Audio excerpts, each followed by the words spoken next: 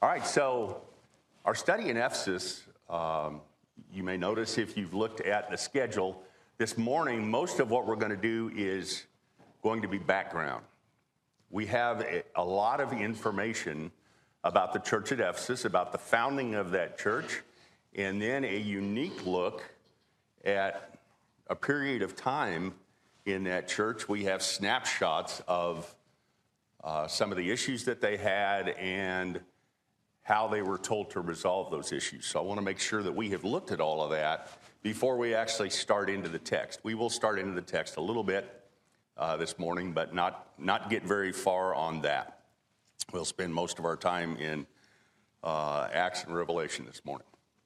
So let's start right off with just a little bit of intro. The letter claims to have been written by the Apostle Paul, and I see no reason to question that. Pretty straight ahead. Chapter 1, verse 1 of Ephesians, Paul, an apostle of Christ Jesus, by the will of God, to the saints who are at Ephesus and are faithful in Christ Jesus. And again, chapter 3, verse 1, for this reason, I, Paul, the prisoner of Christ Jesus, for the sake of you Gentiles. Now, there are always those who question, even when it states the author clearly, is that the author, right? And they start looking at, well, we don't see the same style of writing, or we don't see the same personality here that you see in other letters. It is interesting in Ephesus, and what other letter closely parallels Ephesus? Colossians, yeah. The assumption is kind of made because the way Colossians is written, it has some specifics of things that it addresses and people that it mentions. Ephesians, not so much. So kind of the assumption is that Colossians was written first, and then Paul said, okay, many of the things, the challenges they're having in the church at Colossae, they may be having in the church at Ephesus, so he wrote a letter that was related. But these letters probably were passed around anyway. So when you think about it that way, it kind of makes sense. But the letter to the church at Ephesus does not mention specific issues that it's trying to solve, right, in that local church. All right, so time frame, this letter was written between 61 and 63 AD during Paul's Roman imprisonment. Probably toward the latter part of that imprisonment. It's one of the letters that's considered to be prison epistles. That would be Philippians, Colossians, Philemon, and Ephesians. Ephesians 6:21 kind of gives us a little bit of information about how this letter got to the church. Ephesians 6:21-22. Now, so that you also may know about my circumstances as to what I am doing, Tychicus, the beloved brother and faithful servant in the Lord, will make everything known to you. I have sent him to you for this very purpose, so that you may know about us and that he may comfort your hearts. So it was Tychicus and Onesimus that carried this letter, as well as the letter to the Colossians, to deliver those.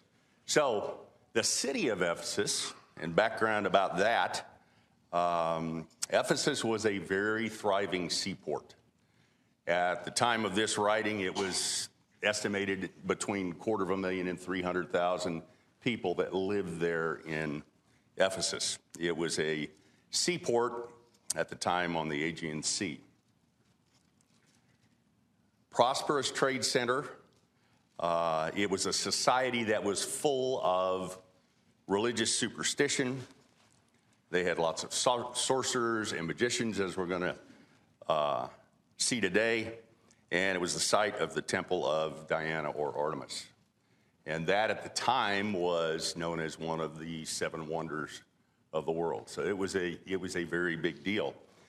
But because of all of that, as we'll see as we go through some of the passages in Acts, we're going to see some of the challenges that caused. All right, so let's go through kind of the history of the church. And again, we've got a lot of information, and I think it's really good for us to refresh ourselves on that before we actually get into the text. So let's start with kind of the history starts in Paul's second missionary journey, about 52 AD. So let's start in Acts, the 18th chapter. Acts 18, beginning in verse 18.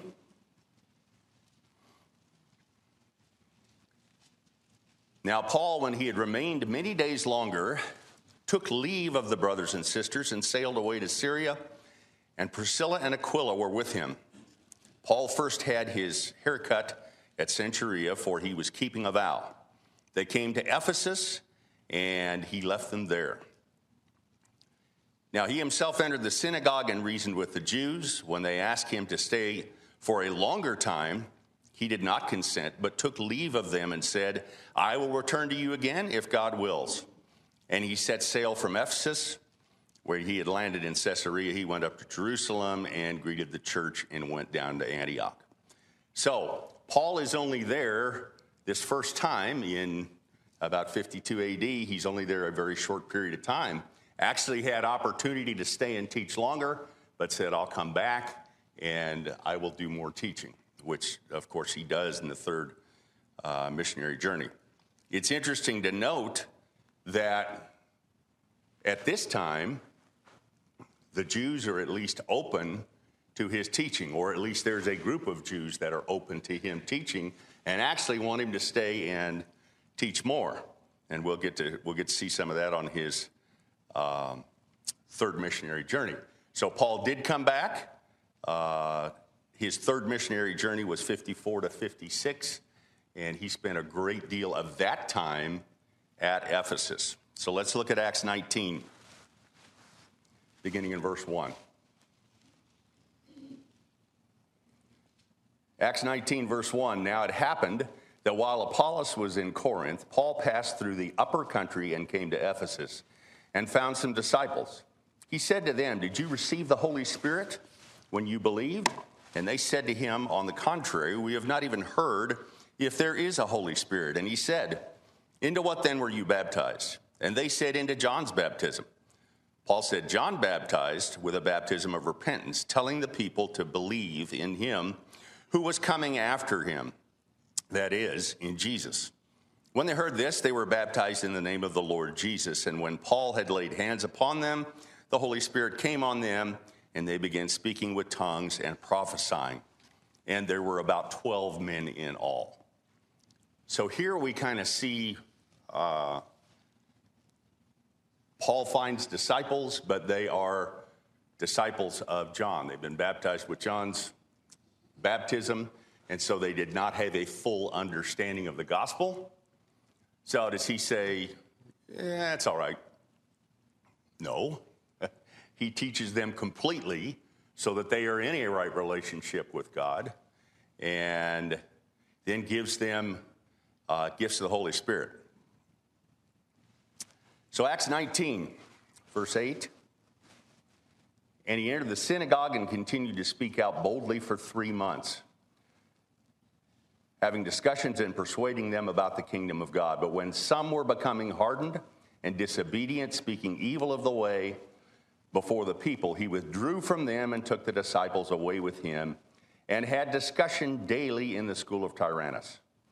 This took place for 2 years, so that all who lived in Asia heard the word of the Lord, both Jews and Greeks. So Paul was able to preach and teach openly and boldly in Ephesus for a period of 3 years. That's a long time for him to spend there, right? First with the Jews, and then he moved the disciples once he started getting heavy pushback from the Jews. And that's a significant statement at the end of verse 10. All who lived in Asia heard the word of the Lord, both Jews and Greeks. So Paul, while he's there, he and the disciples that are there that are also teaching, they're going out from Ephesus, and they are teaching those in other parts of Asia Minor, and churches are being founded. Also, because this was a Roman capital, you had lots of folks that came through Ephesus because it was a seaport at that time, came through Ephesus and then distributed out to the rest of Asia Minor. So you had a lot of people that would have come through, might have been taught by Paul or one of the other disciples, and then had moved on. But to be able to make that statement is pretty amazing. Any comments as we move on? All right. Pretty straight ahead.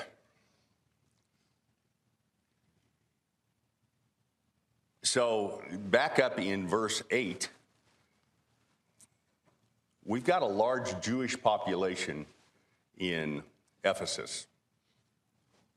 And at least initially, we had a number of Jews that were open to Paul's teaching and his preaching. And, you think about many of the places that he taught or that others that carried the gospel taught, they didn't last but a few days before the Jews were after them, right?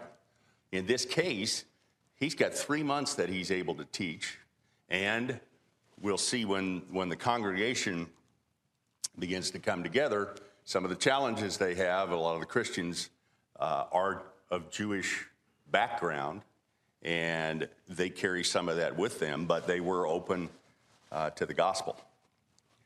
All right, so let's look at Acts 19, beginning in verse 11. So God was performing extraordinary miracles by the hands of Paul, so that handkerchiefs or aprons were even carried from his body to the sick, and the diseases left them, and the evil spirits went out. But also some of the Jewish exorcists who went place to place, attempting to use the name of the Lord Jesus over those who had the evil spirits, saying, I order you in the name of Jesus, whom Paul preaches. Now there were 7 sons of Sceva, a Jewish chief priest, doing this. But the evil spirit responded and said to them, I recognize Jesus and I know Paul, but who are you? And the man in whom was the evil spirit pounced on them and subdued all of them and overpowered them, so that they fled out of the house naked and wounded. This became known to all who lived in Ephesus, both Jews and Greeks, and fear fell upon them all, and the name of the Lord Jesus was being magnified. Also, many of those who had believed kept coming, confessing and disclosing their practices, and many of those who practiced magic brought their books together and began burning them in the sight of everyone. And they added up the prices of the books and found it to be 50,000 pieces of silver. So the word of the Lord was growing and prevailing mightily. So back verse 11, it said, and God was performing extraordinary miracles by the hands of Paul. So do we see the miracles? What was the point of miracles to start with? Why did miracles exist? Yeah, to confirm the word of God. Would you say that that is what took place here? Most certainly. Right? You did not have the written word assembled, but what they had was these miracles that they could perform, and because of that, they could confirm who they were. And when somebody else who was not in a right relationship with God attempted to do the same thing, what do we see that happened here? Yeah. Yes, failure. I think running out of the building naked is failure. Not terribly successful, right? So we see just exactly what these miracles are intended to do and the fact that they are very successful. Verse 18, many of those who practiced magic kept coming, confessing, and disclosing their practices. So many of the sorcerers and magicians came confessing their practices and were burning their magic books. And it says, Those books amounted to a value of 50,000 pieces of silver. Now think about sometimes when I don't know if you do this, I do this to a certain extent. When I meet someone new, and I know I'm going to have, like I may have a business relationship with them and may have opportunities to speak to them on an ongoing basis and may have opportunities to talk to them about the gospel. Well, I kind of want to get a little background on them if I can, right? Not that that's going to change whether you share the gospel with them or not, but it may help you in how you approach them. Well, I know early on in my Christianity, I would think, well, that person, they're just about there. I mean, all they'd have to do is get wet, and they're such a good person. Or you'd see someone else and you'd say, man, they've got way too much to give up, right? Or they're in an unscriptural marriage, and, I just don't know if somebody can give that up. And then you see a situation like this, where you've got magicians and people who may be making their living in a way that says, the gospel is true. I'm going to be obedient to the gospel, but I have to give the rest of this up. I'm going to put it in a pile and I'm going to burn it, right? So don't ever think that somebody has too much to overcome. The gospel has the power to change that. Yes?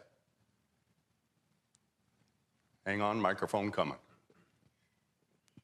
I just wanted to say, that reminds me of a missionary we had in Tanzania. There was a little boy that worshipped idols. They worshipped idols in the village, and they used to pray to the idols all the time for healing or whatever. And then one day, somebody got sick, and he prayed to God instead of the idols, and the person got better. And he took all the idols. They took all the idols, and they burned them. And they immediately wanted to know more about God and Christ and stuff like that. So it is possible for that to happen. Very good. Thank you. All right. So the word of the Lord, verse 20, was growing and prevailing mightily. All right, so let's look at Acts 20, beginning of verse 17. So all of this that we're seeing is the foundation. We don't have something that says, and the local church at Ephesus started on, January 1st. We don't have that, but what we can see is people obeying the gospel, and I'm sure with the folks that Paul had brought with him to start, that they had begun worshiping together probably back during his second missionary journey, but certainly at the very least, early on in the third missionary journey. So Acts 20, verse 17.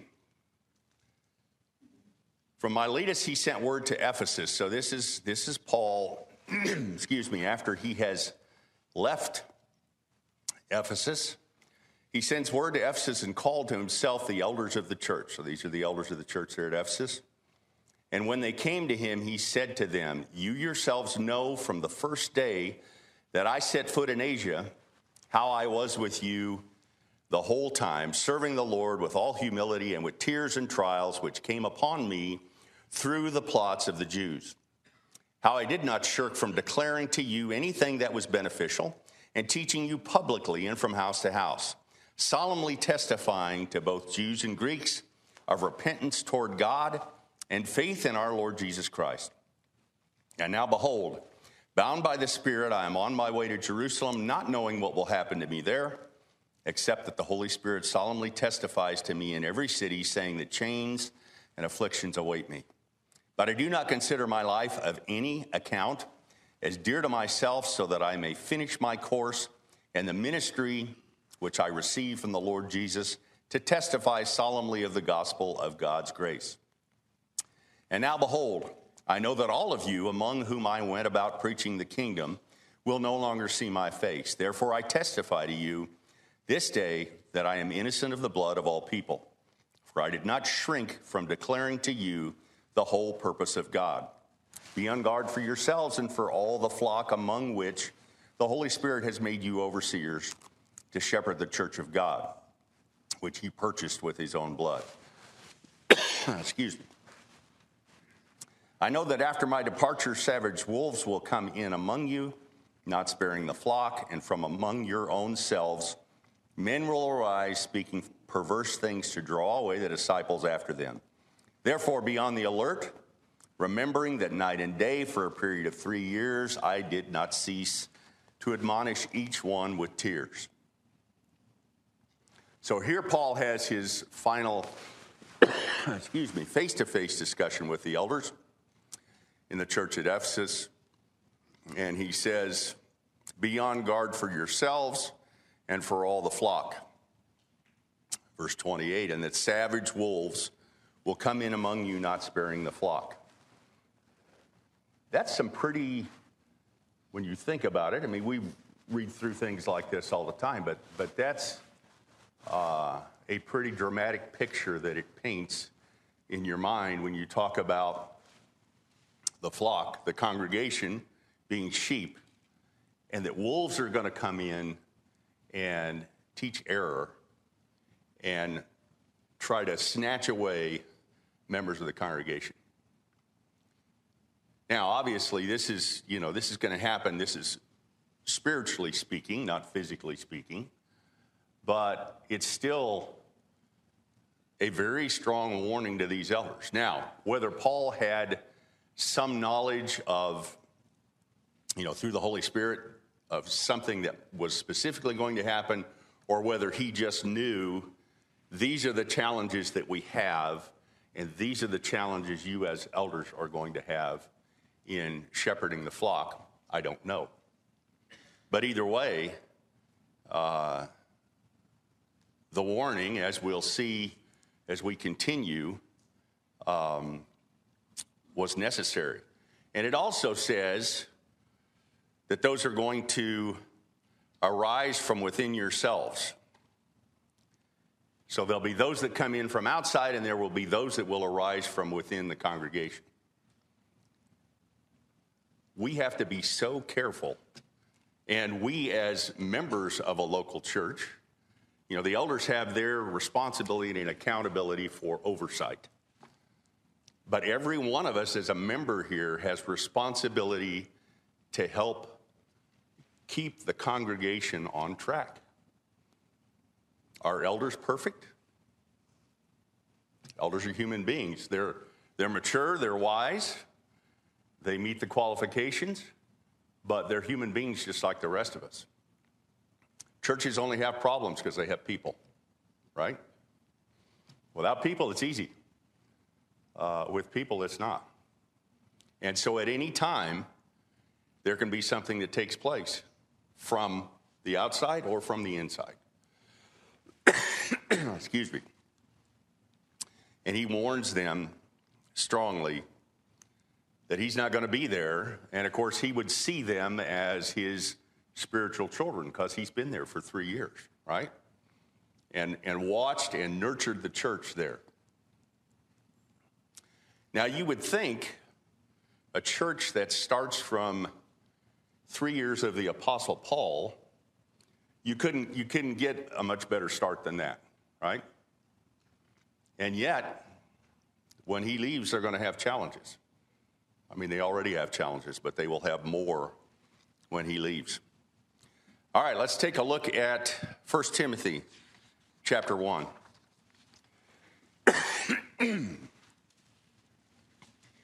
1 Timothy 1, beginning in verse 2. To Timothy, my true child, in the faith, grace, mercy, and peace from God the Father and Christ Jesus our Lord, as I urged you upon my departure from Macedonia, remain on at Ephesus so that you may instruct certain men not to teach strange doctrines, nor to pay attention to myths and endless genealogies which give rise to mere speculation rather than furthering the administration of God, which is by faith. So this is Paul writing to Timothy, and this is about 66 or 67 AD. So 3 or 4 years after Paul wrote the letter to the church at Ephesus, okay? And he's saying now, I'm starting to see this. Timothy, make sure that you instruct those who are teaching false doctrine not to do so. There are always people, there are always men who are going to try to use their influence to gain power over others. Always. And so anytime, I can remember a congregation we were members of years ago, and there was a new family. You can't know everything about someone when they come in, right? They had come from a sound church. Before they got to know the man, they allowed him to start teaching early because they had a slot they had to fill, right? I understand that. That happens. He started teaching some significant error, which blew up pretty quickly. And the elders, stopped him, talked to him. He was not willing to repent of that, nor was he willing to stop teaching that, and they left. Well, if you hadn't had elders there, how does that then get dealt with? Well, it gets to go into the good old men's meeting. And any of you who've ever been in a men's meeting know that is it a way to deal with things? It is. It's the way you have to deal with things if you don't have elders, right? Or something like that. But it's not good. And you can literally tear a church apart with one strong personality that comes in who isn't well vetted or has hidden something and comes in and starts teaching error. It's so critical that the elders here are watchful and all the rest of us are watchful. All right, so where else do we see, outside of course, the letter to the church, where else do we see information about the church at Ephesus? Revelation. That's exactly right. This is very unique. I mean, you think about where else do we have a church that we have information over basically a 50-year period, right? That's very unique. So I want to take a look at Revelation, the 2nd chapter, beginning in verse 1. Revelation 2, beginning in verse 1. To the angel of the church in Ephesus write, the one who holds the 7 stars in his right hand, the one who walks among the 7 golden lampstands says this, I know your deeds, and I know your toil and perseverance, and that you cannot tolerate evil men. And you put to the test those who call themselves apostles, and they are not, and you found them to be false. And you have perseverance and have endured for my name's sake, and have not grown weary. But I have this against you, that you have left your first love. Therefore remember from where you have fallen, and repent, and do the deeds you did at first, or else I am coming to you, and will remove your lampstand out of its place unless you repent. Yet this you do have, that you hate the deeds of the Nicolaitans, which I also hate. He who has an ear, let him hear what the Spirit says to the churches.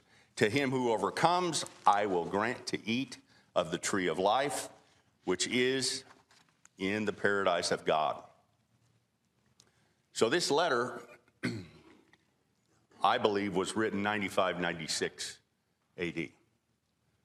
Some hold to an earlier date, but I think there's better evidence for that time period. So this is some 33, 34 years after Paul's letter to the church at Ephesus. So we have that period of time that has passed. So what's the status report here on the church at Ephesus. Well, the positives, he says, your deeds, your toil, your perseverance, you cannot endure evil men, you test false apostles. Those are all positives. You have persevered, have endured, have not grown weary for the name of Christ Jesus. Again, positives. Verse 3. And then verse 6, you hate the deeds of the Nicolaitans. And we don't know what those were, but God hated them, so it's enough, right? They knew what they were, and they hated them as well. Now the negatives, verse 4, you have left your first love.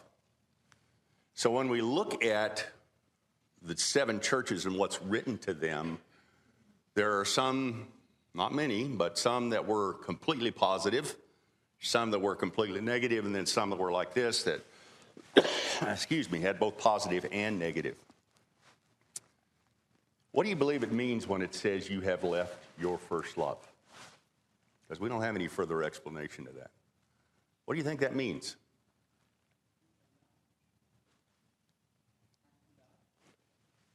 Okay. Now they had positives, and he doesn't say, look, you don't need to persevere. It's okay to endure evil men. I mean, all the things that are positive about the church at Ephesus, but they'd forgotten, right? They had forgotten their first love. Carrie. Yep. It would seem like if you think about the book of Ephesians, it's tightly divided into 2 sections. The first 3 books are really focused on the position of the Christian, all the things that God has done.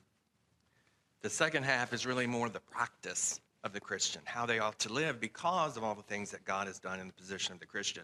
So when you connect it to Revelation, it seems like they've become so focused on the practice, on doing the deeds and the rote actions of a Christian, they've forgotten and abandoned what it's all about, and that is loving Christ and loving God for all the things that he's done, because the love of God and Christ will then move you to doing all the actions. Extremely well said. Not from the heart. No, I agree completely. I think that's exactly it. So, again, they weren't told to abandon those things, right?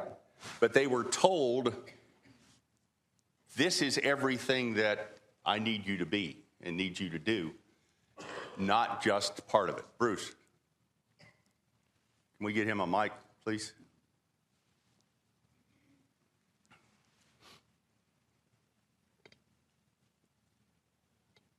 They were guilty of what God's children initially did. They lost their first love of God, and God describes that as being a father in Hosea, of holding their hands and teaching them to walk and loving them so much. Even though they rejected him, he continually brought them back. But it's symbolic of what God's children in the past have done. They've forgotten about him. They've gone after other gods. They have been ungrateful. They have not honored him as God. Oh, very good. No, that's absolutely true. We have always got to make sure that we are doing everything as a church that God expects of us, right? If you had to boil down, what's the purpose of a local church to a couple of things, a couple of big categories, what would they be?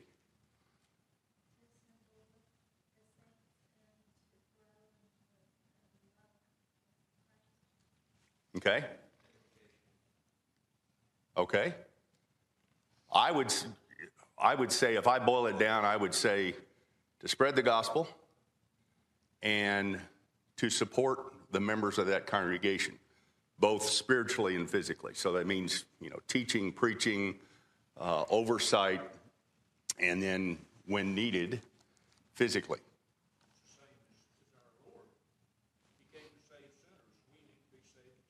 Absolutely. Yep, absolutely. I mean, God doesn't need the church. He doesn't need us to worship him, does he? I mean, he could create thousands of beings that worshiped him day and night. We need the worship of God, the encouragement of one another, and the opportunity to be strengthened and taught so that we can go out and share the gospel with others.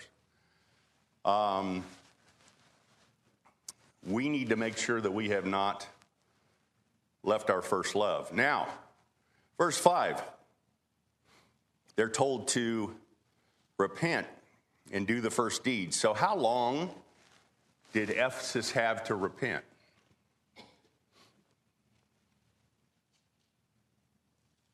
Yeah, we don't know. That's right. I tried to trick you into an answer, but couldn't do it. Yeah, we don't know. What we do know is if they're told to repent, or they're going to lose what? Yeah, they're going to lose their candlestick, which means they will no longer be in a right relationship with God. So at some point, even though they had some things they were very strong in, they had other things that they were not. And at some point, they were going to lose that candlestick. They were going to lose their relationship with God. I don't know what that point was, and it doesn't say. But what I do know is if they didn't repent and they didn't change, they would no longer, they might still have Church of Christ out on the sign, but they would not be in a right relationship with God. So, right quick, we consider the timeline of everything we've looked at today. Basically, AD 52 being the initial contact in Paul's second missionary journey, and then AD 95, 96 when this was written, okay? So, basically a 40-plus year snapshot of this church. So if we had a 40-year snapshot of this congregation, you know, Don and I have been here 2.5 years, so we don't have a very big part in that snapshot, right? But if we had a 40-year snapshot of this church, what would that look like? I don't know. I mean, I tend to believe this is one of the best and strongest groups of Christians that I know of. But we don't know that we'll stay that way, right? We don't know what the future looks like. Here's what I do know. If we take 40 years from now, it's not going to be me and about 40% of the congregation that's going to be strong influences on the church. Because statistically speaking, we won't be around, right? So it'll be those that are in their 20s and 30s and 40s now that will have influence over and responsibility over this congregation. Again, if you go back to Ephesus, you go back to their start. How could you have a better start than the Apostle Paul for 3 years? I would argue you can't have, right? And yet, did they have challenges after he left? Yeah, they did. So that says to me that no matter how strong the church is and how well things are going, you're not that far from things not going well if we're not careful, right? Which says we all have the responsibility to make certain that what we hand off to the next generation is accurate and follows God's word completely. We want to make sure that's the case. All right. We did not get into text this morning. We will, beginning next week, we'll just do all of chapter 1. Okay, so be prepared for that, and we will get through chapter 1 next week. I appreciate everybody's attention and participation.